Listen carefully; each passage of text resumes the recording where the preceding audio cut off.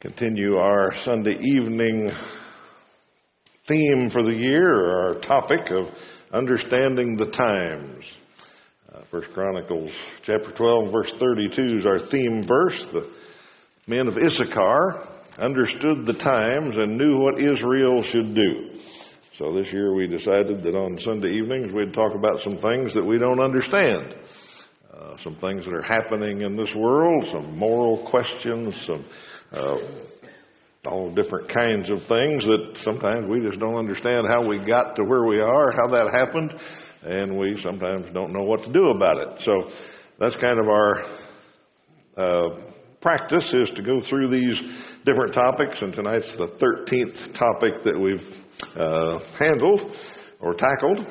And we kind of look at the way it is, the signs of the times. We look at what the Bible has to say about some of this, and then we try to finish up with an understanding of not only understanding what is happening, but what do we do about it, a Christian stance on each of these topics. So tonight we're tackling one I've been thinking about for quite a while, and finally did enough study that I feel like we can tackle it, and that's the topic of Islam. Let me make a few disclaimers before we start talking about Islam. First of all, you're not listening to an expert. There are a whole lot of people that have studied this a whole lot more than I have and know a whole lot more about that religion. So I'm definitely not an expert, but that's the bad news. The good news is I don't think anybody's an expert. It is a religion that is unique to me in one sense, of the depth of disagreements about what Islam really is. As an example, if you watch talk shows, if you put a Christian and an atheist on there to talk about Christianity, they'll disagree pretty wholeheartedly. The atheist will point out all the bad things, the Christian will point out all the good things, and they'll argue and argue. If you put two Christians on to talk about it, a very liberal one and a very conservative one, they'll disagree about things, but they'll pretty well agree on the basics of what Christianity is. But the religion of Islam, you can watch talk shows and have people discussing it who are both Muslims, and they aren't close. You can hear two almost completely different stories. So when I say no one is an expert, I think it's inherent in the religion, and some of the things we'll talk about tonight, and especially a couple of weeks from tonight, that make that very difficult to be an expert. Now, I do hope I'm fair. I do hope I'm accurate. I think I got the history pretty well right. And I try, especially tonight, not to do too much interpreting from the history. I'm just going to kind of give you facts. But even though I'm not an expert, I hope I'm fair. Secondly, this is not a scholarly dissertation on Islam. It is not a conversion guide. It's not something that you're supposed to take and say, aha, I can go talk to Muslims now and convert them to Christ because I know all this. What this is, the next few weeks, and I think we'll take 4 weeks on this, what it is what everything else in this series has been. A struggle to understand the times, to try to make some sense out of this. And when I say that, I don't know if you're in the same boat I am. I guess that you are. I watch the news and I see what's happening around the world, and I don't understand it. I don't know how this stuff goes on. I mean, I hear on one hand that Islam is a religion of peace, and, I know Muslims, and they're nice people. But then I watch the news and I see what happens and what is happening and what has been happening for centuries, for that matter. But today, in Egypt, there are Christians fleeing the country. 100,000 of them have fled already because of the elections a couple of months ago. The Muslim Brotherhood won the elections. They're in power now. They're starting to persecute the Christians. The Christians are being killed because of an election. Okay. Today in Nigeria, which is over half Christian, and less than half Muslim. In Nigeria, thousands of Christians are being killed continually because a group, and you can say, well, it's a small radical group. Maybe it is, but they're running things. And they have told the elected president, who happens to be a Christian, that he should either convert to Islam or resign. And that they will keep attacking and they will keep killing Christians until, let me get the quote exactly, that we will attack until we reach our goal of establishing an Islamic state. They said Christians and the Nigerian state are our enemies. Okay? So that's the kind of stuff that's in the news. And, it's not unique. Go on to see all the brutalities and beheadings and honor killings of women and et cetera, and then you hear somebody else come on and say, no, Islam is a religion of peace. And I'm not making a judgment here. I'm not trying to tell you I have the answer. I'm just saying that gives you some cognitive dissonance. You just can't quite put this all together. It's maybe the classic understanding the times lesson. I don't understand the times.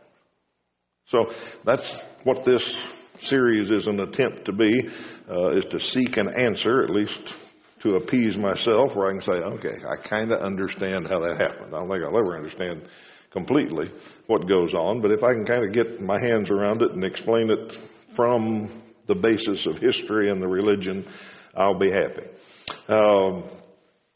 All right, so those are all the disclaimers. Now, let's start with some history and just kind of track the development of Islam, and we're going to go way back. We're going to go 2,000 years BC or thereabouts.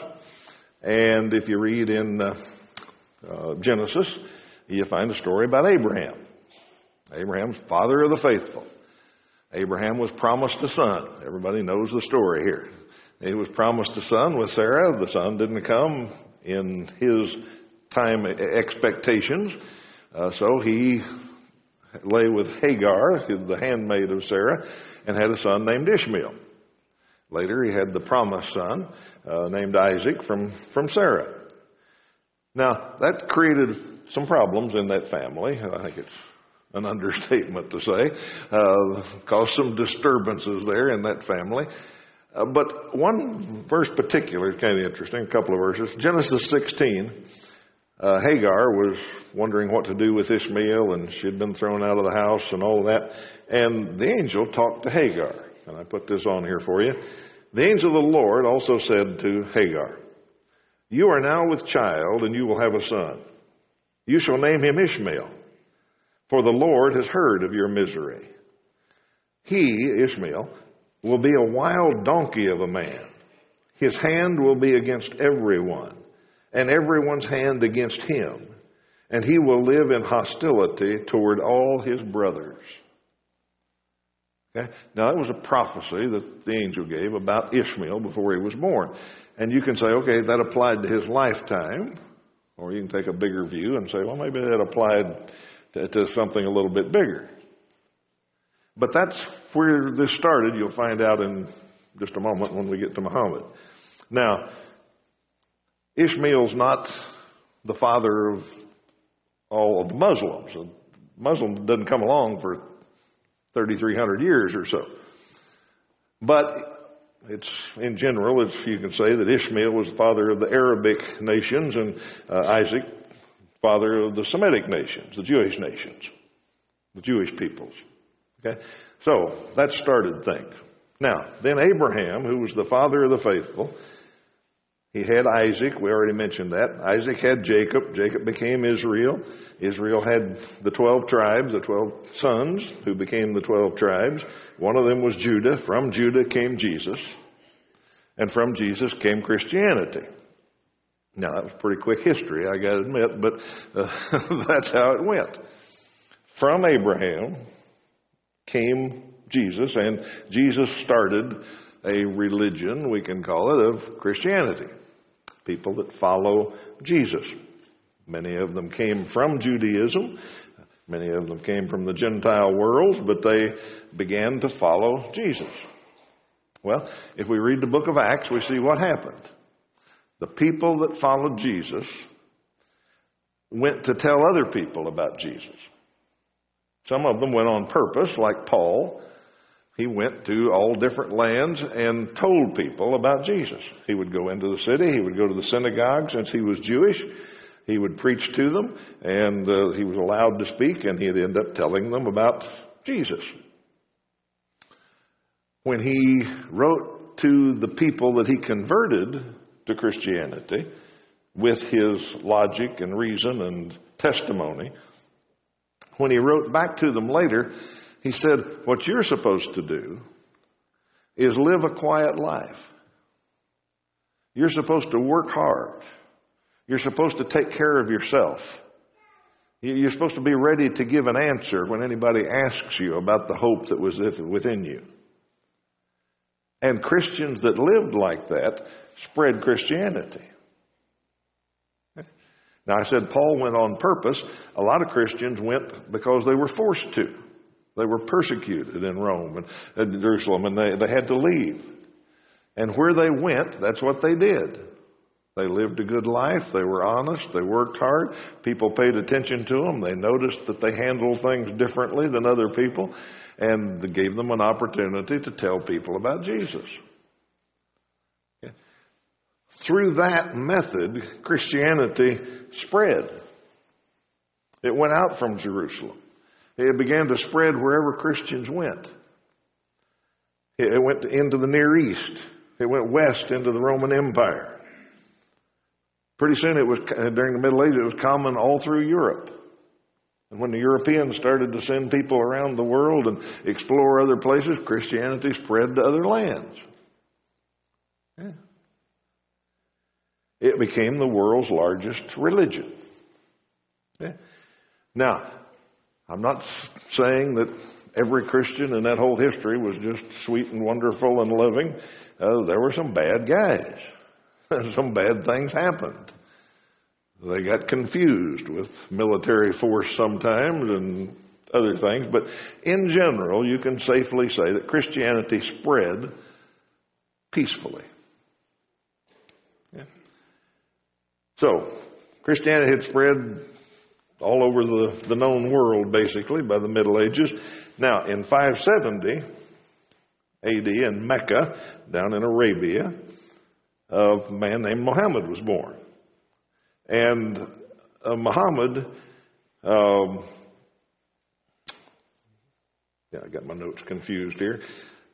The culture that he was born into was very idolatrous.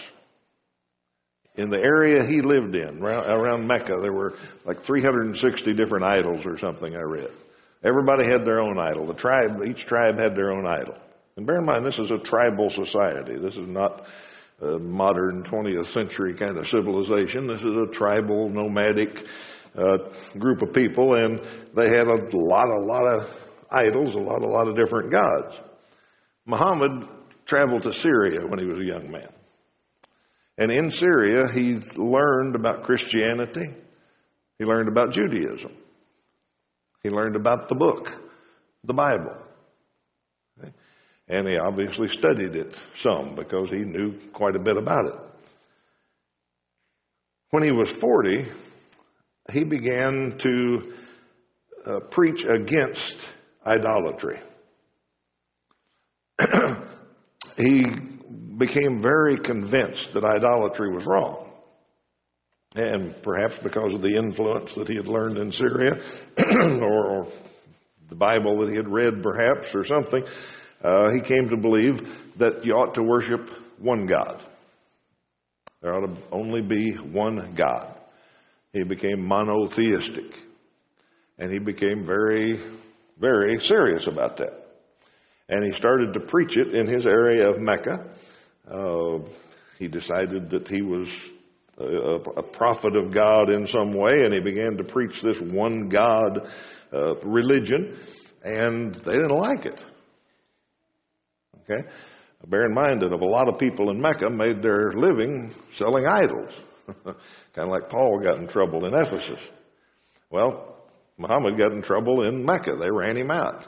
He and his followers had to leave. So they made the flight, it's called, in Islam. They made the flight up to Medina. It wasn't Medina then. It was something else, and they renamed it that after he got control there. Moved up there in 622 and stayed for a few years. And while he was there, he kind of developed his personality, who he was. He just told people that he was one of God's prophets. In fact, he was the greatest prophet. And he taught that there was one true God, the God of Abraham, but that things had gotten messed up, and the true path to God was not through Isaac, like we just detailed, not through Isaac and Judah and Jesus and Christianity. The true path to God was supposed to come through Ishmael. And he taught that there were a lot of prophets of God. Adam was the first prophet. Moses was a prophet. Abraham was a prophet. Lots of different prophets. And Jesus was the 24th prophet of God. He was a good man. He was a prophet. And he taught some about God. Muhammad said, I am the 25th prophet. I'm the last one. I'm the greatest. I'm the final one. And what I'm teaching you is it.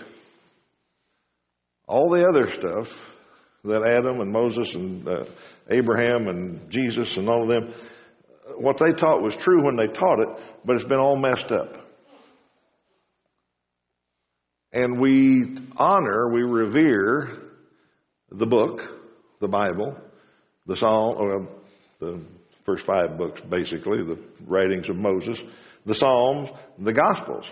He even said we revere the Gospels because they're about the great prophet Jesus. But over the years, they've been contaminated. They've been messed up. It's not the true story. So what I'm giving you is the true story. And I am getting it directly from God, who he called Allah. I'm getting it directly from Allah through his angel Gabriel. Gabriel is dictating it to me, and I'm writing it down. Okay? Verbatim from God. That's what these are, these revelations that I'm giving you. Okay? So that was his message. That was what he taught when he had moved to Medina.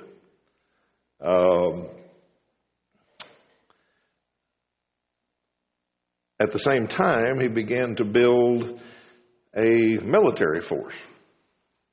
Okay? He was a warlord, is a kind way to say it, and he wanted more territory. His followers began to fight for him, and he began to spread out from Medina. After a while, he had enough power and enough soldiers, etc., that would fight for him, that they moved back to Mecca. They retook Mecca, and he made that his capital. Then he began to send military expeditions out to make more converts to his religion, Islam.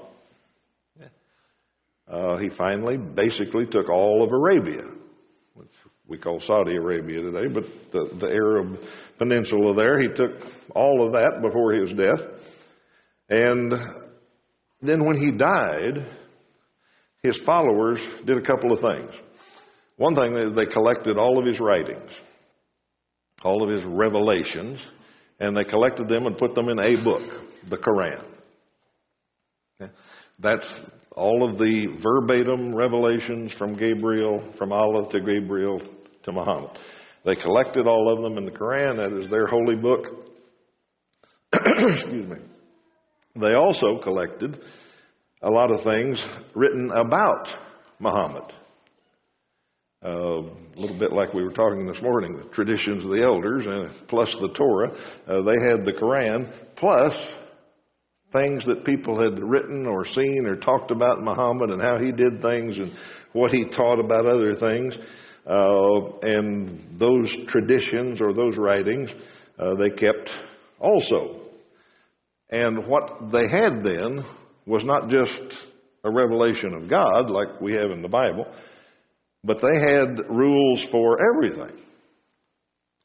They had rules for society. They had rules for law. They had rules for military things. They had everything that Muhammad taught. Now, bear in mind, Muhammad got these revelations over about 20 years, 23 years, I think. And that's one reason, we'll talk about this in a couple of weeks more, but I think that's one reason that people read the Quran and they come up with different things. Because he evolved or changed as he wrote these things. Okay, when he started, he was kind of a mystic nobody.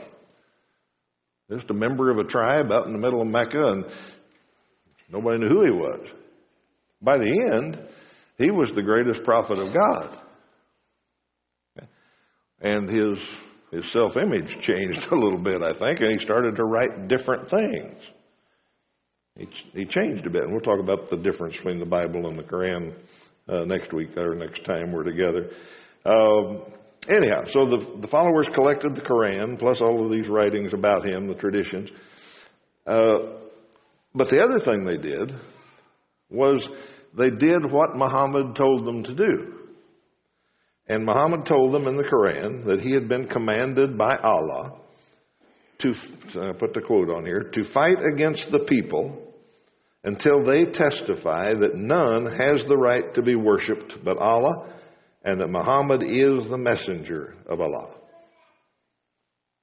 So what he wrote in the Quran and what it says is that his followers, those who have submitted to Islam, to God, to Allah, are supposed to fight against people who don't believe that Allah is the one true God and that Muhammad is his messenger. Fight against them until they do believe that. Okay? His followers took that seriously. They believed he was the last greatest prophet of God. They believed they were supposed to do that, and off they went. And they did an amazing job. They began to move out from Arabia, and in just a very few years, they had spread a long, long ways. Now, when I say they spread, they went militarily, and they made converts, some converts, and they also forced some converts. Because what Muhammad had said in the Quran was that when you move into an area of infidels, they are supposed to convert to Islam. They are supposed to submit to Allah. And if they don't, you can tax them. That's the first option. The first option is convert to Islam. If they don't want to do that, you can tax them and make them pay you to remain an infidel. Or you can go to the third option, which is kill them. Kill them with the sword. Okay? So a lot of these people that the followers of Muhammad moved into their country, you look those options over, and converting sounds pretty good, actually. So a lot of them did. But also a lot of people were killed. But they spread from there, and I put some of the countries down there. They basically went all over northern Africa. They went up into the Middle East. They went over into Persia, Spain. They'd moved over into India and Pakistan with just in a few years. Okay. In fact, bring me that map up now, and let's look at this. And it's not labeled in today's countries, but maybe you recognize the area enough, and if you've had geography anytime too recently, you might get it.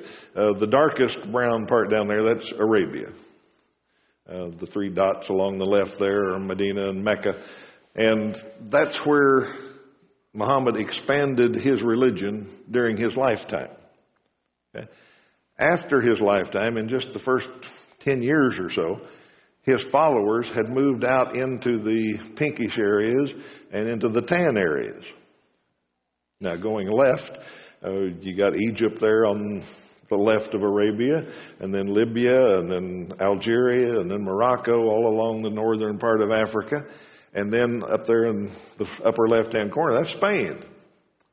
They moved into Spain and had taken over Spain in just a few years after his death. Moving to the right, up in there is the Middle East, where all the troubles are today. Iraq and Syria and Turkey and Iran, which was Persia then. And then on the far right over there is India and Pakistan and Afghanistan. They'd moved into all those areas. Okay?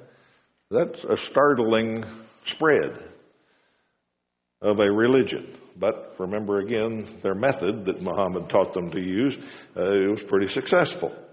Now, people began to get a little nervous about this. Of course, the countries that were overtaken were very nervous. But you notice just up above Spain there, north of that is France. That's where things came to a halt. Okay? In 732, a guy named Charles Martel was the general. The nickname was the Hammer. He stopped Islam warriors from coming up into France. They were headed that way, but he stopped them. He defeated them. Okay. So that stopped that path up into Europe. And then about the same time, or actually a little bit later, Genghis Khan and his gang came from the Far East and started pushing from the east. And they started taking back lands that the Muslims had taken. And it was a bloody thing. Genghis Khan was not a sweet fellow, but they moved from the east and basically pushed them back down. At the same time, the Christians started pushing. This had spread so fast and so far, and the Muslims were moving into Italy, believe it or not. That's where the Pope is. But they were moving in. And so about 1095, Pope Urban said, okay, we've had enough. This has spread too far. Christians are being persecuted too much. We got to stop this. So he called for a crusade. Now, if you read history or listen to history, crusades are the most vile thing that Christianity ever did. And they were kind of tough, but they were a response to the Muslim invasion, if you will. Okay? And there were 7 crusades in all. And when you put the 7 crusades, Genghis Khan and France pushing back, basically stopped the spread of Islam and pushed it back down to where it was more originally from. Now they still got influence, they still had areas, and thanks to one of Muhammad's teachings, one of his teachings was that if a land ever belonged to Islam, it always belonged to Islam. Okay? So no matter if you've been thrown out or what, you go back and get it. You go back and take it because it's yours rightfully. Okay? So, you can turn the map off now and turn the lights back up. That's I just wanted to see how fast it spread and then how it got pushed back down. There was kind of a golden age of Islam in there for a period, but once they got pushed back down, that all kind of died out and they didn't do much for a number of centuries. Now, in the last century, they have a lot of petrodollars and they're starting to spread elsewhere and do things again. But that's the history of how Islam spread and how it got pushed back down into its original territory and is weakened quite a bit. Okay, so that's history and origin. Now, I've been using some terms that you may have, I know you've heard them all, but what do they mean exactly? Let's just do a few basics of Islam and then we'll quit for the night. Muhammad, or Mohammed, that's spelled a number of different ways, was the founder of Islam. He said he was the last and greatest prophet of God. He was the 25th and final prophet of God. Islam means surrender or submission. It means you submit to Allah. You do His will. That's what the religion is all about, is submitting yourself to obeying Allah. Muslim or Muslim is actually the same word. It's a participle, or I've read the technical terms, but it's a form of Islam. It means one who submits, one who follows the religion of Islam, one who submits to Allah. Okay. Now, Allah, or Allah, it's pronounced a lot, is Islam's name for the one true God. And I know you've heard, if you watch any news or read any newspapers or whatever, is that they worship one God, we worship one God. We worship the same God. Okay? In one sense, you could say that because we're both monotheistic, although Islam doesn't think we are. They think the absolute worst sin in the world is to worship Jesus Christ because he's another God, and there's only one God. Okay? The Trinity does not compute. Okay? If you got one God, you got one God, and no other. So a lot of people, even scholars, say, no, Christians and Muslims worship the same God. They both worship one God, the God. Well, there's a couple of problems with that. First of all, what we know about God, Jehovah, is what he revealed in his book. Okay? What we know about Allah is what Muhammad told us about him in his book. They aren't the same. Okay? How Jehovah revealed himself to be is not like Muhammad said Allah is like.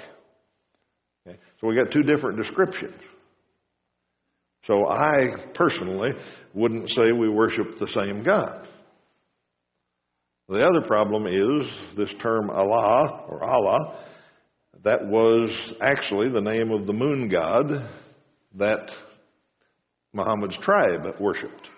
Remember, there were 360 gods, and each tribe had their own, and each person had their own, basically. Well, Muhammad's tribe worshipped the moon god as their primary god. And he chose that name for the one true God. And the crescent moon, if you pay much attention, is the symbol of Islam. Okay? So that's who their God is Allah. Now, the Quran, or Koran is the older spelling, it means literally the recitation. They believe that it is the verbatim Word of God.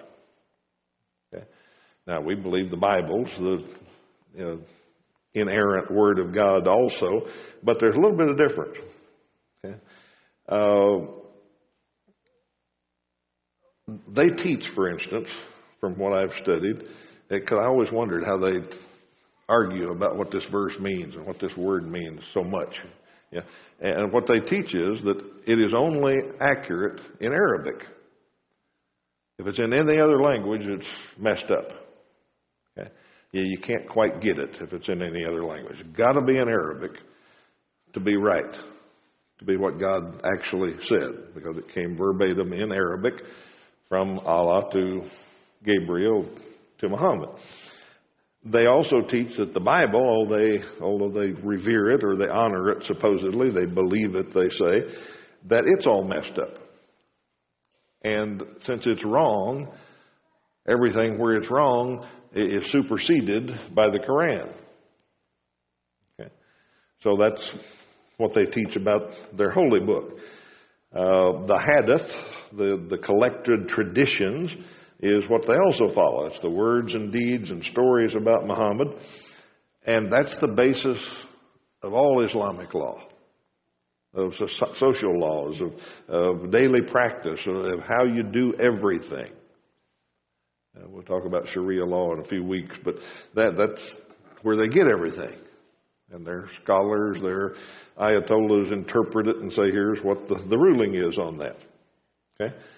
Jihad is a word that we hear a lot, and you get different Muslims on the TV talking about it. They will argue about what it means. Literally, it means struggle. Okay? So the one that's arguing for a peaceful interpretation of Islam will say it's just a spiritual struggle. It's like Christians would say, I'm struggling against temptation. I'm trying to be more like God. I want to be more like Christ. It's a daily struggle for me. Well, that's all jihad means. Okay? A more radical Islamist will say, no, it's a holy war. And we are commanded by the Quran to fight a holy war. we are supposed to keep fighting until all infidels submit to Allah. Okay? Well, that's what they did in that first few years after Muhammad died. But the principle of jihad is spiritual struggle or a holy war against the infidels. And once again, you can get two interpretations. Well, you can probably get 20 interpretations in between there, but that's the two big ones. Okay, now, how does Islam operate? What do they believe? What are they supposed to do? Well, there are 5 pillars of Islam. It's the expected behavior for a Muslim. It's what you're supposed to do. And at judgment, what's going to happen is Allah is going to weigh how you did on these things. He's keeping track. He's going to weigh how you did on these things against your evil deeds, what you did wrong. Okay? He's going to put them in the balances, and if you've done enough good things, if you've done these 5 things enough and scored enough points, then you'll get to go to heaven if it outweighs your evil deeds. Okay? It's definitely a religion of works. We'll talk about that more in the weeks ahead. But this is the expected behavior. The 5 pillars are, the first one is confession of faith. And that's pretty simple. You just have to say this phrase. There is no God but Allah, and Muhammad is his prophet. And you say that over and over. You say it a lot. You say it 3 times to become a Muslim. Okay? If you want to become a Muslim, you repeat that phrase 3 times and you're a Muslim. Okay? And then once you become a Muslim, that is a good deed to continually say that and repeat it a lot. Okay? Secondly is the prayers. You're supposed to, wherever you live, face Mecca and pray 5 times a day at specific times. Okay? Now, there's a few dispensations for that. If you're in a situation where you can't stop and do that, there's ways to do it other ways. But in general, saying those prayers at the right time, facing the right direction, counts points. Saying them in a mosque counts more points. Okay? It's how you accumulate these good deeds. Third is giving of alms. Muhammad did say to support the poor, help the poor and the orphans. And so Muslims give. A lot of them discharge that duty by giving to schools or mosques or hospitals, but they are supposed to give, and that counts. Fourth is a fast. The month of Ramadan is a month in the Islamic calendar, and for that month, from dawn to dusk, if you're a good Muslim, you're supposed to abstain from food, from drink, from smoking, from sex, and a few other things, from dawn to dusk, every day for a month. Okay? After dusk, you can eat and drink and the other things, but dawn to dusk, you can't. Okay? That's the fast, 1 month out of the year. And then the 5th one is the pilgrimage or the Hajj, where you physically go to Mecca. If you're physically able, if you're economically able, if you can afford it, every Muslim is supposed to go to Mecca 1 time in their life. Now, if you go more, you obviously score more points. But, no, I mean, really, they've got a formula for this. I'm not making that up.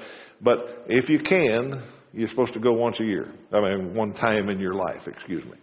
And it's a huge thing. I mean, millions of people go to Mecca at the right time of year, make the pilgrimage.